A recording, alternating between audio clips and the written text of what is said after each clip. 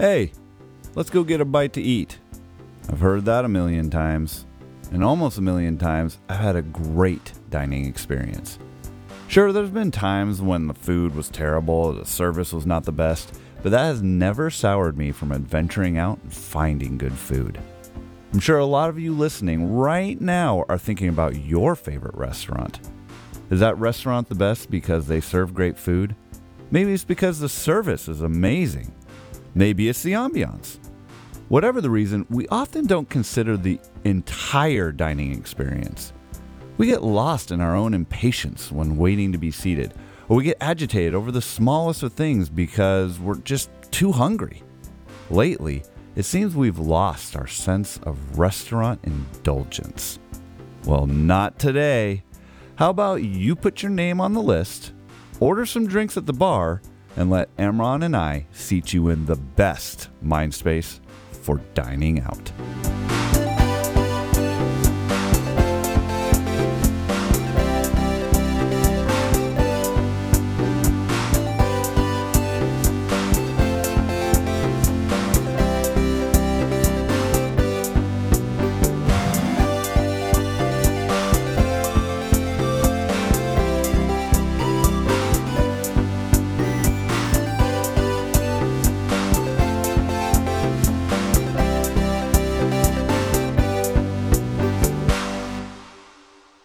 Hello and welcome back to the show. I am again your host, Evan Johnson. I've brought back with me, you know him, we know him, we love him, Mr. Imran. Imran, welcome back.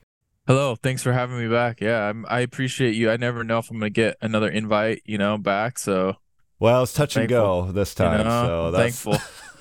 I think you ran out of your first 3 or 4 options, so I was there. Yeah. Three or four. Yeah. Do you ever wonder if you are like the third, like when somebody invites you to do something, like, hey, I have a ticket to this concert. You're like, wait, did they text me? Yeah. Was I the first person or was I like the 8th option? When I was in high school, there was we had a German exchange student, and he was a nice guy. We were on the same tennis team and all that sort of stuff.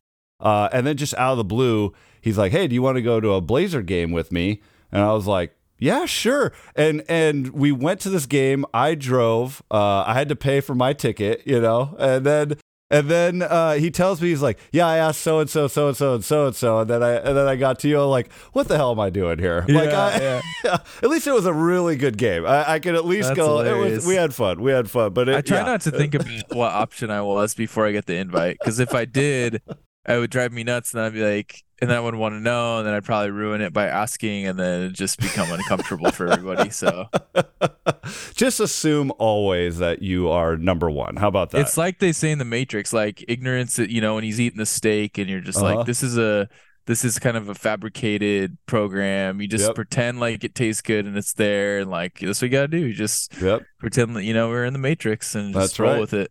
That's right. Sorry for the listeners that don't know what that is or haven't seen it. You should. They should. Yeah. Conceptually, it's probably the best movie in the last 50 years. The most original.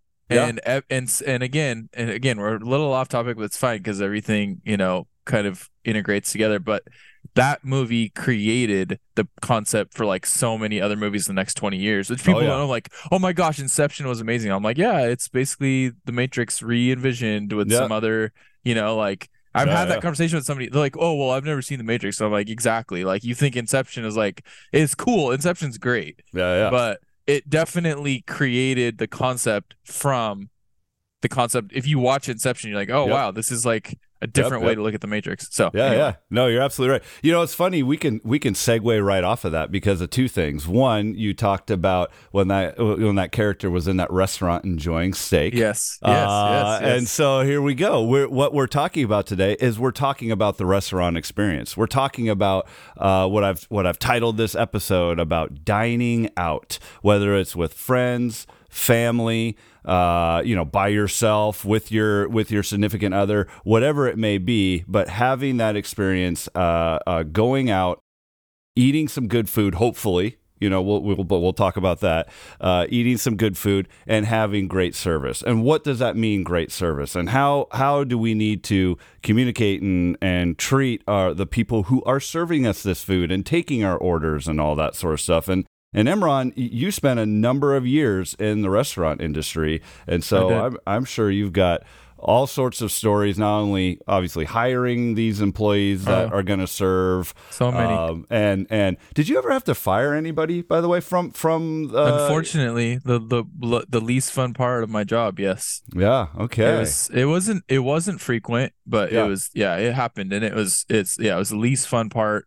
And we were all about second and third chances. We tried to create, reform and help people learn from mistakes, but at a certain point, it's like holding people to a standard. So if like you have 10 employees and one is constantly like making the same mistake or holding everybody back or not showing up and not getting subs, everybody else can be like, wow, why do they keep letting that person do that? And like, we work with people, and then at a certain point we have to part ways because, we're better off going a direction without them. They're better off going a direction without us. And that's the way you got to look at it. But anyway, that was one of the aspects of what I did for 5 years. So. What was the general turnaround for, let's say, the wait staff? Because the kitchen is a whole different animal with the people that are working back there and stuff. Yeah. But with the servers, what kind of turnaround would you get somebody for? 6 months, a year, 3 months. What was kind of like Great question. We were really lucky. I don't know if we were lucky. I took pride in being able to evaluate and hire for the type of culture and character we wanted. So we actually were really lucky. Like we had, our retention rate was ultra high. Like we had, our wait staff was like 1 year plus was like 70%. Like we had very low turnover, but you're right. Like in the restaurant business and bars, it's a revolving door typically. Like they hire constantly week to week. They're always hiring and training. And there's people quitting and leaving. And it's just kind of there's a quantity model, hire in quantity, and there's like a try to hire in quality and really invest and try to create longevity with your employees. And so anyway, that was always my philosophy. But we were fortunate, and I think that is, it just depends on your company, your culture, if it's enough money for the employees to do what they need, whether they're a part-time student and make money outside or live and pay their rent. And like we were able to put people in positions where they could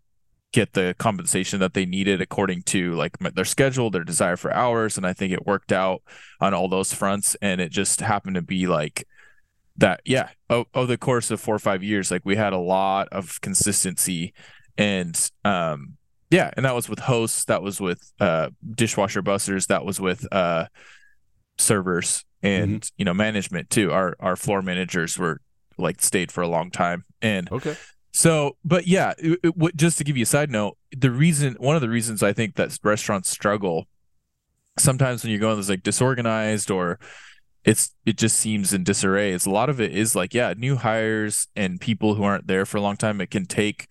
That can just be tough for restaurants because servers maybe don't know the menu, they don't know the protocols, the steps of service, they are acclimating, they're new, and it's constantly new people trying to train. And so that just can create a lot of challenges. The more consistent you are, it's like going into a Friday night, which is by statistically the biggest night of the week for restaurants in the United States. You can go in there confidently and be like, oh, I have 4 people working tonight on this floor that have been here for a year, and I like don't have to be nervous about like, oh, I have to really make sure that person's okay, or peel off, or schedule extra, or like everybody's pretty autonomous at that point. But if you have a restaurant that's constantly turning over, that Friday night can be a dumpster fire.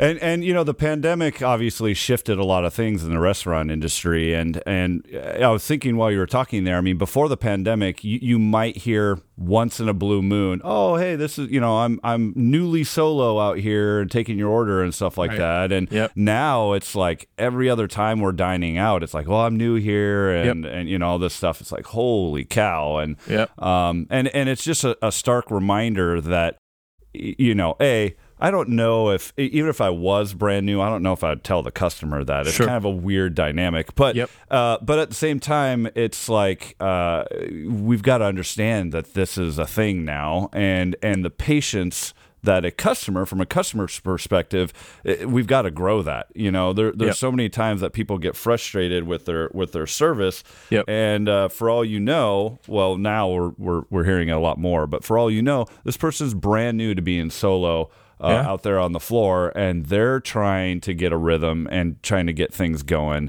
and it certainly doesn't help if you're getting agitated and upset with every little mundane mistake that they may make. Well, it's like you always say, I'm jumping ahead to the last part of the show, but you say look around, and then I went to Costco the other day, I was shopping, and then we decided to get lunch on the way out, right?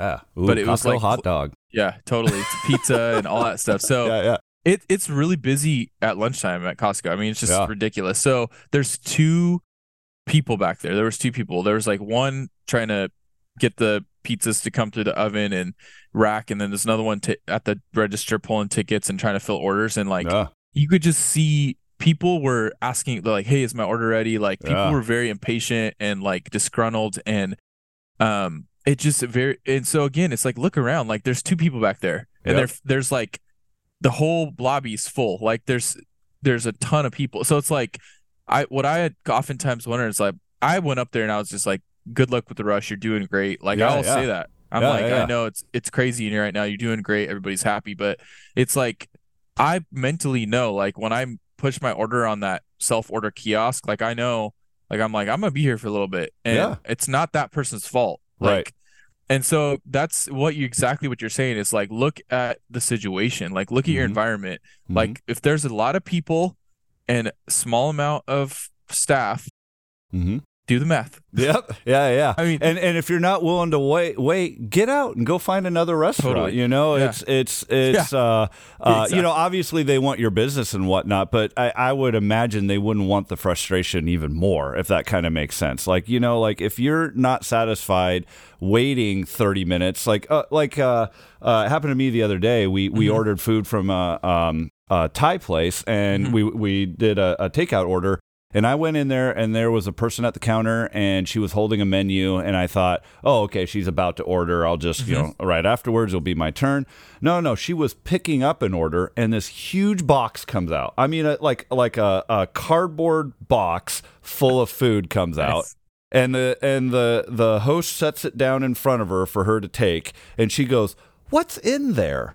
And he's like, "What's in there? It's what you ordered." And she's like, "No, I want to know specifically." So he's like, "Okay." He grabs the receipt and just starts going down the receipt of everything that they fulfilled. Yeah. And she goes, "Ooh, yeah, I think I'm going to need to order some more." And he goes, and he looks at her and is like, "Okay, well, I mean, we've got a long queue right now. It's going to probably be like 40 minutes before you get something else." And she goes, "Well, I don't want to stay here 40 minutes. Can you I'm already here. Can you just make my food?" And I'm standing there going, "Are you serious, lady? Like, get your food and get the hell out of the way if you're not willing to wait 40 minutes, And the guy, to his credit, he was like, "No, I'm sorry, we can't do that. It's not fair to the other He was being very patient, very polite with her. And then she got a little snippy. She was just like, "Well, can you make us a couple salads? I mean, will that go quick, And he's like, and he compromised, He goes, "All right, salads I can do. I can get you that in like a minute, And so she said, "All right, I'll take a couple salads." But again, you go back to what we've always said about the show, what you just brought up is, like, take a look around. This is a tiny restaurant that has 8 tables. 4 of them are filled, so they're half filled, and they're not just filled with like one person sitting at the table, like whole families. There's 6 people over at that table. There are 4 people over there, and I'm sitting there, and the real shitty part of it is I could see my food, and I'm like, I just want to pay for this and leave, lady, like get out of the way. So look around at what's going on here and what's going on in the situation in the restaurant, and be aware that these are humans too. These are people here trying to work for you, cook you, again, hopefully good food that you're going to enjoy and want to come back for. And right now, with the way the industry is, there's going to be wait. If you don't want to cook food for yourself, then be patient and join the club with everybody else that you're going to have to wait. This show, everybody, this is kind of an announcement for everybody.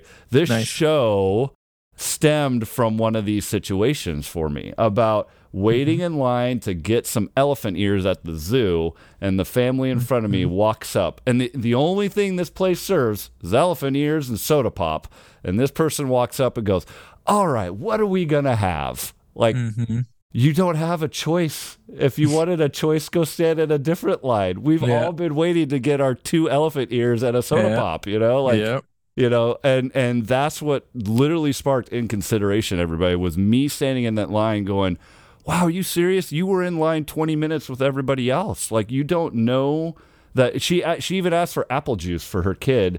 Nice. And the person was like, we don't have apple juice. Yeah. The menu is right here. We have soda pop and elephant ears. So, you know, look around. Please judge the situation.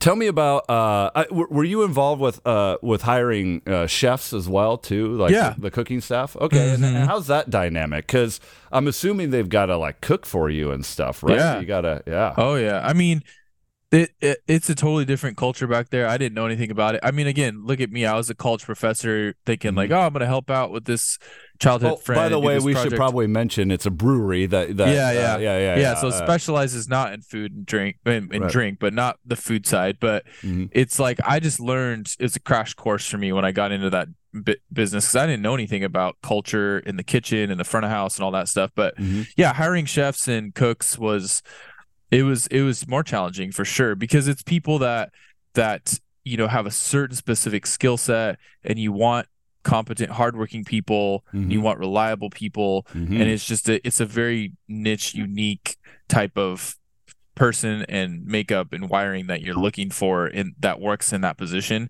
And meshes with the culture that you want to also. And kitchens historically, and again, this is all stuff I learned.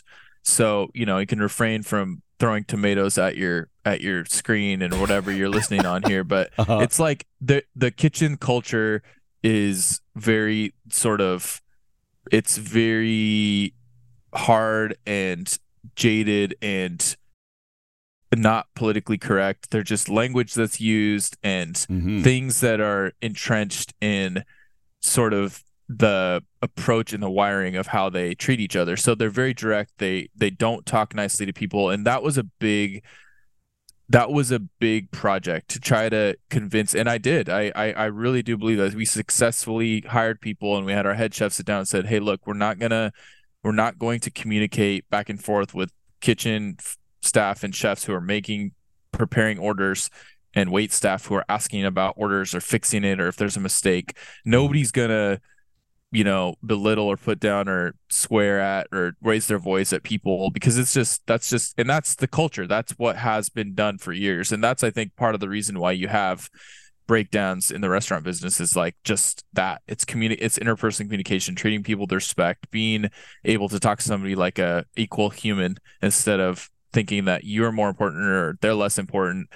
And so that was a big one, is just, we just made this rule. We're like, if there is a blow up, we are going to address it, and there might be consequences. It's like a no nonsense, no tolerance. Like, we're not going to deal with people who are, you know, treating somebody else like they're more important or less important than they are. So that was a big obstacle. And again, I think that overcoming that, cooks and chefs came into our kitchen and stayed for long periods of time. It's like, wow, this is different than where I've worked before, and people talk to each other and they respect each other. And I would go into the kitchen and help and learn, and I would go in there and wash their dishes, and they were like, well, this guy's like the director, and he comes in and wops floors, and I would sweep in the middle of the rush because I know I'd get crazy in there, and I would do things that they were just like, oh my gosh, like, why is this happening? And I would do it to prove a point. Like, I'm not better than you. Like, I'll come scrub stuff and clean, you know, underneath the sink and whatever. It's like, so we had this approach to try to create a culture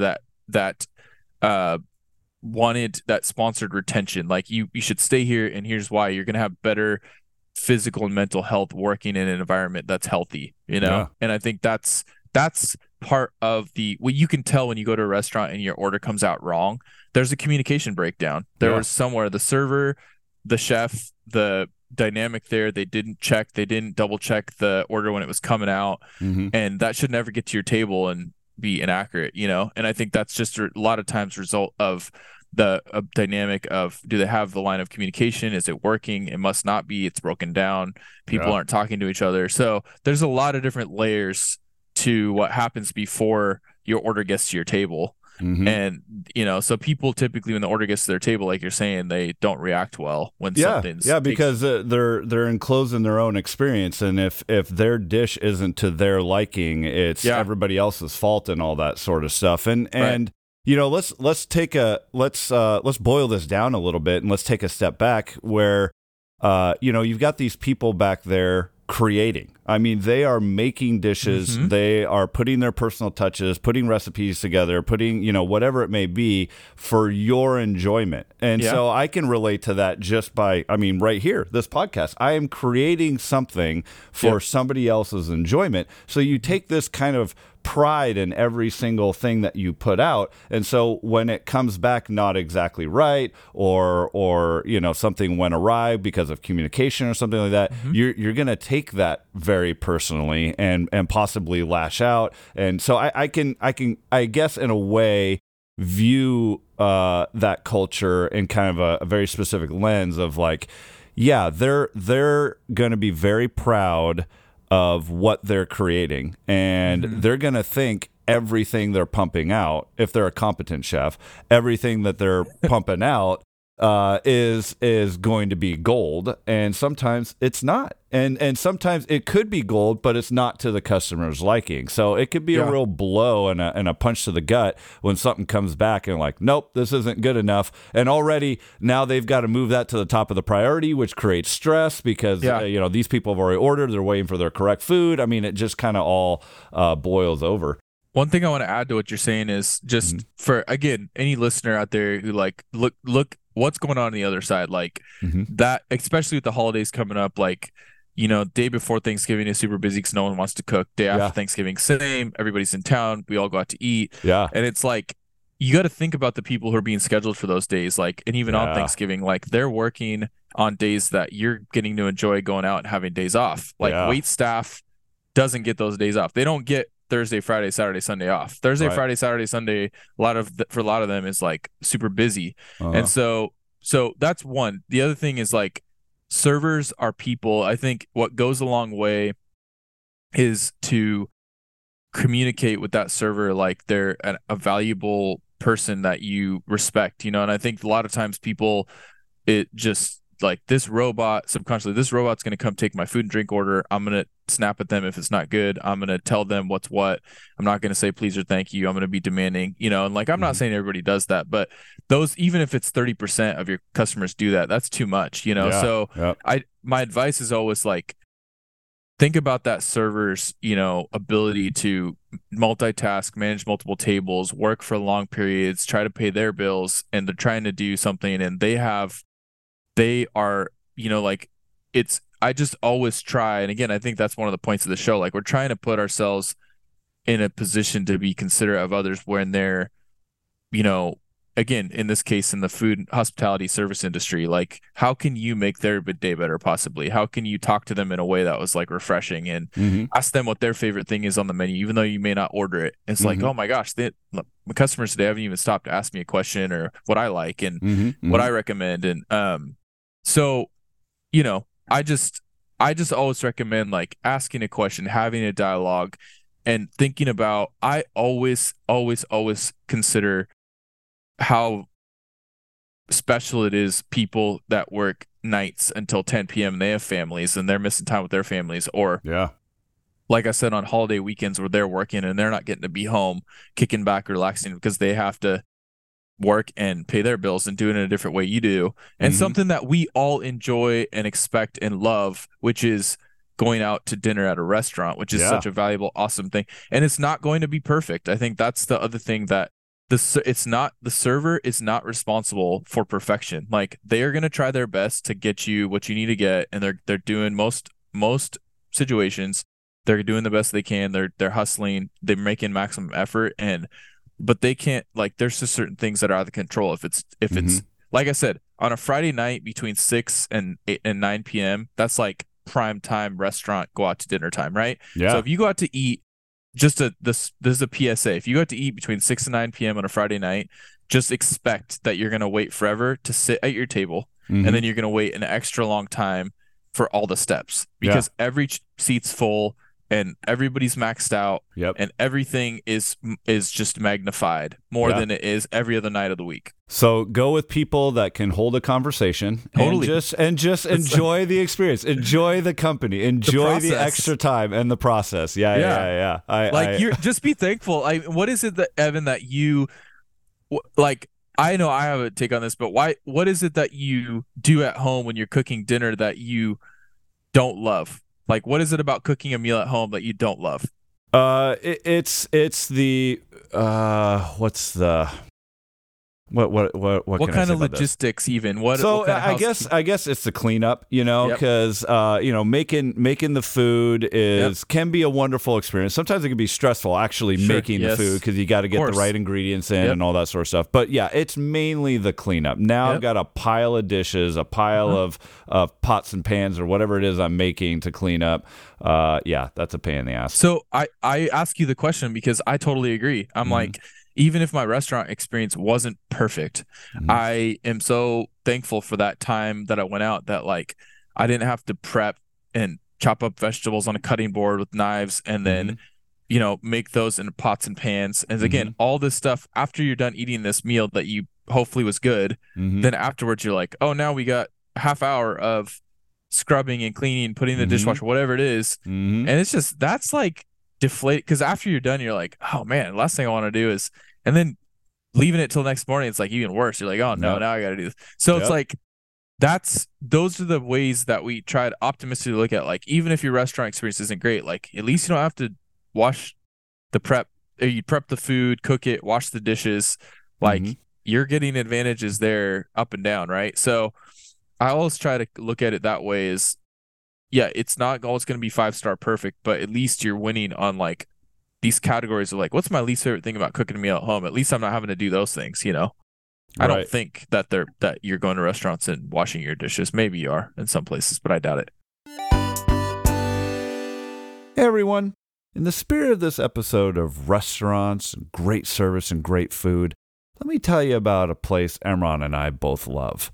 Anytime we get together, we always bring up this place. We have the fondest memories of the great staff and the excellent food. Super Torta. Super Torta has 2 locations, one in Portland and one in our hometown of Oregon City, and we have been going to this place for years. The food is always hot, always delicious, always freshly cooked, and we love it. And when you're in there, try the green hot sauce. Get yourself a glass of horchata, get yourself a big old burrito, sit back and just enjoy. Super Torta. What I was going to say, too, is because you brought up, if 30% of your customers are being a-holes or something like that, that's just far too much. And so I was thinking, the flip side, too. And from the server perspective, they've got to understand that not everybody's going to be a dream and not everybody's going to be patient and stuff like that. And so, those a-holes that come in that door know that that's going to be a certain percentage of your night. Oh, yeah. Put that smile on, try to give them a good experience and move on, because they're going to leave at some point in time too, hopefully. I guess it depends on the situation, but hopefully they leave at some point in time and then on to the next. You can't let those things weigh down and hurt you. It's just the unfortunate truth. Newsflash to everybody. There are assholes out there in the universe. There just are. I would echo that and say on the other side too, wait staff they're there to do a job. They're getting paid, and they have to be patient, and they should be respectful and kind on their end. Yeah. And I totally agree with what you're saying. I think, I also used to tell my servers, like, because they would come be like, oh man, this person's, whatever. They would use words like in the back. They'd be like, oh, this customer's whatever XYZ made jokes that I didn't think were funny, or wearing a shirt that had inappropriate something political that they didn't like, whatever. And I'd be like, look, we always maximum effort, treat everybody with respect. We give the same experience to every guest, no matter what. It doesn't matter what their skin color, what their religious background, what their political affiliation. It does not matter. Like, they're in here, respect them, until they cross the line with, obvious things, harassment, things like that. But Sure. that server also has a duty to be considerate of their guests. And I totally agree. It's a two-way street. And unfortunately, more times the customer is at fault of not being. I agree with that. Wait staff has to do the same. I'm glad you brought that up because it's not all one side. It's both parties are responsible to contribute to the successful relationship, right? When you go out to eat, stuff like that. So. And it is a relationship, I mean, these people are listening, taking down your exact food order and communicating with the cooks to get you the food and bringing it to you and cleaning up after you. So, I mean, it is a definite relationship. So, treat these people with respect both ways, is our advice. 100%. So, you and I growing up, and we've talked about this before off mic, but you and I growing up, going out to eat was a big deal. I mean, when I was a kid personally, my mother, she cooked us dinner virtually every single night. But there was like, all right, Saturday nights or something like that, we either got pizza delivered or we went out to eat. It was kind of like a traditional thing. And sure. It was her chance to like, okay, I'm not cooking tonight. My dad, is not cooking tonight. So it was like, let's go out and enjoy the evening. And it was always so special to sit down, try maybe something new, something like that. There's a special place, I think, in a lot of our hearts, and whether we really think about it or not, of that dining out experience. So, I'm glad we're talking about this stuff. And you, like you said, you had that same kind of relationship. Experience. I probably went out to eat less than you did. I don't know. I would say it wasn't once a week, but we would get special, birthdays and stuff. But whenever here and there. But my mom was totally like, she's a great cook, and she would get. She would cook every night. Yeah, I know. And so most nights we would always eat at home. But yeah, I always thought of it as like such a special privilege experience to go out to dinner somewhere. And I just always thought of it as like, wow, this is so cool. And like, so again, I think the reason we're mentioning is because it's different. It's different now.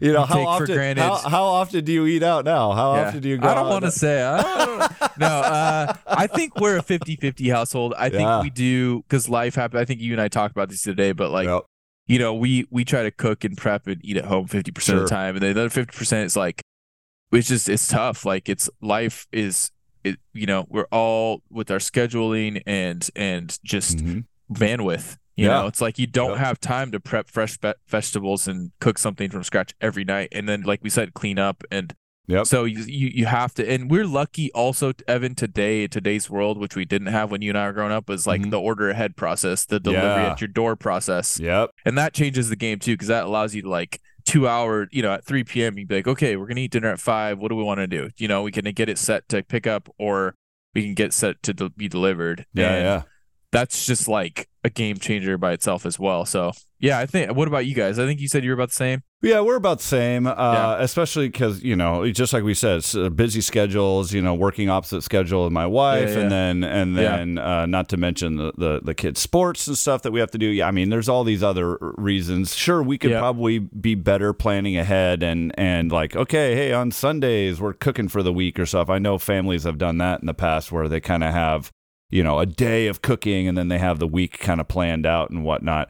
Our biggest struggle is always, what are we going to eat? It's always that. It's always like, what are we going to eat? What sounds good for dinner tonight? And if we don't have it planned ahead, what ultimately happens is like, well, let's go out and get something, because it's getting late and we're don't have time to cook, blah, blah, blah, blah. But it's going back to like what you were saying, at home, you cook that fresh stuff. It's obviously healthier, all that sort of jazz. But then you can find restaurant options that are going to have healthy options as well, too. So, which is, I feel like, wasn't really around when we were kids. It was, I mean, there was probably some pretty healthy restaurants, but not in the budget for my parents. So it was, dining out, on the real special occasion would be at the Olive Garden or, but for the most part, dining out was like, I don't know, a Burger King or something like that. I mean, maybe a little bit better than that, but it was going to be like, hey, we are going to go out and we're going to experience,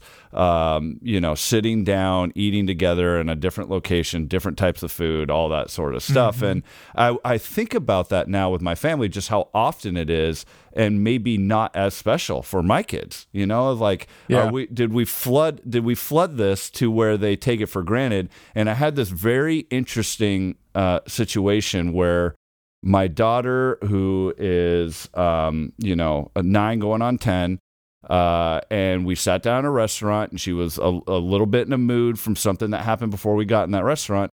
And the server came up, and we make our kids order for themselves. We think it's important to speak up and order for themselves. And she was polite in what she said. It was how she said it. Gotcha. And both, I looked over at my wife, and she looked at me, and we're very confused because that's the first time we've ever heard her treat anybody like that. Oh, wow. And it was just kind of like, we talked to her at the table after the server left. I'm like, do you know what you said? She goes, what? I said, please. And I'm like, no, it was how you said these things. Yeah. And we go into, again, what this whole conversation about treating these servers who are helping us get our food and take our orders and all this stuff. She was scripted polite. It was like, I would like this, and this, please. Thank you. But it was all how she said it that just made it seem like she was better than that person. Oh, yeah. And we really had to go, like, and that got me my first, like, are we eating out too much? Because this is, like, that was kind of like one of those indicators of, like, she's so used to talking to these people. Now she's thinking maybe in some weird primal level that these people serve me my food, I'm a little bit better than them. And we kind of had to put her in her place. Like, they're human beings, and they're doing a job, and hopefully they're doing it great and getting us our food. And you got to treat these people nice. It's just, there's no other option. The last thing I'll say is just it. You talked about retention. You talked about people being understaffed, and everybody's also like, why can't they find people to work here? Like, why are, it's like, think about working in those conditions sometimes, like, behind a counter, in a kitchen, whatever. It's like, if you're not getting paid the most spectacular hourly wage, and you're not doing the most work or line of work, and on top of that, you're dealing with people who are short and quick and unappreciative.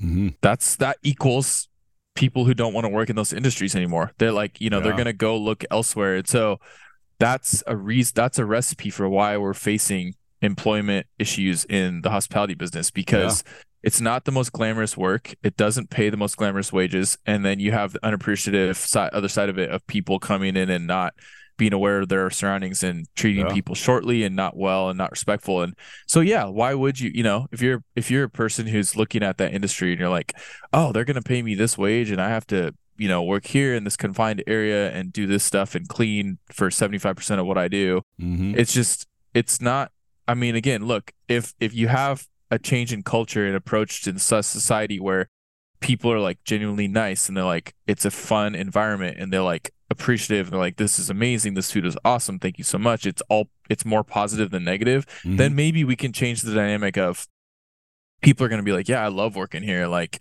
I make people's day, they're thankful, they talk to me, I learn about people, I meet new people, have conversations. So that to me is the wholesale change that needs to take place, is like under both sides understanding each other better, being considerate of the other. But I think changing the complexion of like what it's like to get a job at like Taco Bell, like I don't know what they pay or whatever, but that person is just getting repetitive bursts of conversation that are impersonal. And I think that's going into it's feeding into the people that don't want to be there long. They're like, after a couple, like, this sucks. Like, I get treated like garbage. I do the same remedial tasks. I have to clean a lot. I don't get paid a glamorous wage. Like, I'm gonna look for something else, and I have to hire another person. So whereas that person could be like, wow, people are like so nice to me where I work. The customers are awesome to me and they're appreciative. And I feel like I get somewhere and make a difference, like there's a dynamic shift. So that it's a complex issue, and, I think one person at a time, we can go in there and try to change somebody's day, and they can go and be like, wow, that person was so nice, and remember that experience. And hopefully that keeps them there longer and increases the desire, the attractiveness of those positions that work behind a counter or in a kitchen, you know? Yeah. Hey, in Oregon, servers get paid, on or above minimum, and then tips are on top of that, right? Yeah, okay. Because I believe in Arizona, and I'm not sure if it's the same way, but it's different. They get paid below minimum wage, and then the tips bring them up above the minimum. So, that's brutal. That's something else. You know, it is. You talk about glamorous wage. We'll talk about it down there. You know, you're not even getting anywhere close to a glamorous wage if you have to work for those tips in order to get something functional, that's tough. So let's talk about tips. I guess I'll lead into that. Sure. I know a lot of these places, they'll put an automatic tip, especially if your group is large enough, and kind of the average is 18% tip is kind of what you see for those additional add-ons. But I personally, and I'll say this out, kind of 20% has always kind of been my minimum, unless the service was just atrocious. But I don't think I've ever not given a tip. I mean, it could be like the worst service in the world. Never once in my life. Yes, but I've still given a tip in some capacity. So, I just, again, we go back to, these are human beings, and everybody's allowed to have a bad day, and everybody's allowed to, be frustrated with whatever it is. That's a human emotion, just like everybody has, and sometimes it bleeds into our work. Even the best of us in any profession, it bleeds into our work. And then it just so happens that these people are in that service business where they are right there in front of the customer. And so, keep that in mind. If you're a frequent person of that particular restaurant and you frequently get that server and they're frequently treating you like trash, well, that's a different thing. But a one-off, I've never understood, you didn't tip, what is wrong with you? These people are doing a lot for you, whether they're screwing up or not. They're again, they're that communication line. They're giving you the food. They're cleaning up after you and making sure that you're satisfied and your drink cup is filled and all these sorts of things. Tip and tip appropriately. If you can't afford to tip or you don't tip, don't go out to eat. That's all. No. That's just my general. I mean, it's as simple as I can put it. You don't. That's a part of the experience, the cost, the process, what you're doing. So that's where I totally agree with you. There's a minimum there. Even if the service is just really, really subpar, if the server was disrespectful and short and didn't try to correct a mistake if there was a mistake. And again, I am going to be the person that respectfully points out something that came out wrong or whatever.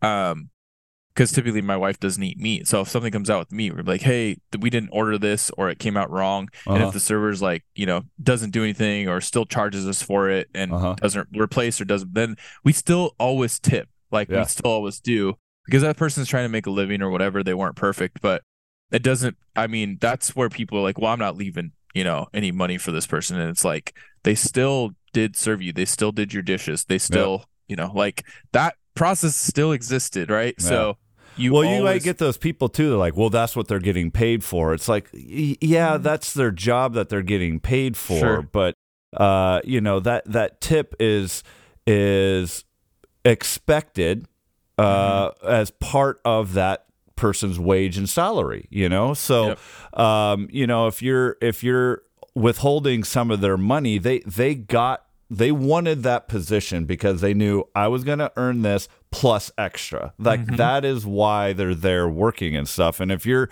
withholding that extra just because of, your example, and not saying that you've done this, but just your example, I ordered this without meat and it came with meat in it.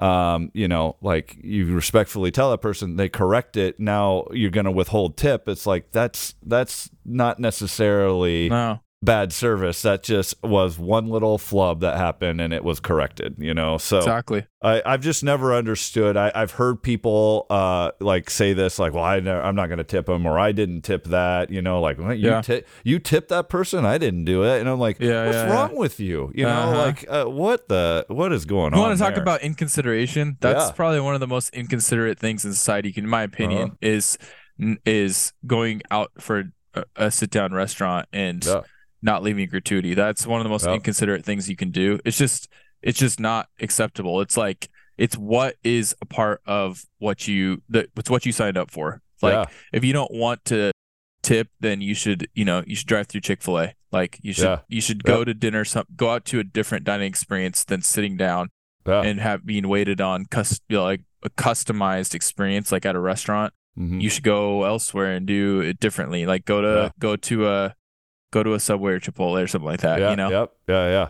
Now, if you order something and it came out wrong and it's sent back, and when they brought out your new food, there was a nice big turd on your plate, then maybe you could skip out on tip. But other than that, you always know how to take it a little bit to the hyperbolize the situation. Nice, Evan. Oh man. Well, Imran, as we do when we're dining out, we pay our bill and leave our tip. So what an appropriate thing to leave the show on. Is there anything else that you want to throw out there for people to consider when they go dining out and they have that experience? I guess my last advice would just be enjoy the experience. Like, like we take it, like you said earlier, we take it for granted, especially with how often we go out to eat sometimes. Just enjoy that experience. That's part of the reason why you go and dine out, is to have an experience. So enjoy it. It's a part of your holiday experience. Yeah. To factor in being, kind to people, respectful, and maybe if you have an extra $5, $10, $20 in your pocket, you can say, hey, I want to tip that cook back there that's working so hard, made awesome food. And that's again, it is a job that is important, necessary, not glamorous. They don't get to see the customers. They just do a really great job back there. They're like unsung heroes. So again, with the holidays around the corner, have some holiday spirit too, like and kind of integrate that into your approach to maybe, how you talk to people, treat people, tip people, whatever. So that would be my last thing that I would say, to consider that being a part of making somebody's day or week, being like, wow, they especially like tipped this cook extra because it was like such a fantastic lunch I had or something, Yeah. Great. So, I like it. We often don't tip our cooks, so that would be that's great advice. All right, Mr. Imran, again, thank you for your input. Thank you for your time. And everybody, Imran already said it at the top of the show. I'll say it right here. Make sure you're taking a look around once in a while. I love it. All right, buddy. Thank you. Thank you so much. In Consideration with me, Evan Johnson. Produced, mixed, engineered, all by me, Evan Johnson. Theme song by the enormously talented Dr. Mark Adams. Thanks, Mark. You can rate and review this show on Apple Podcasts, and I just might read it on a future episode. Got a question? Email me at inconsideration.podcast@gmail.com, and it too may be read on a future episode.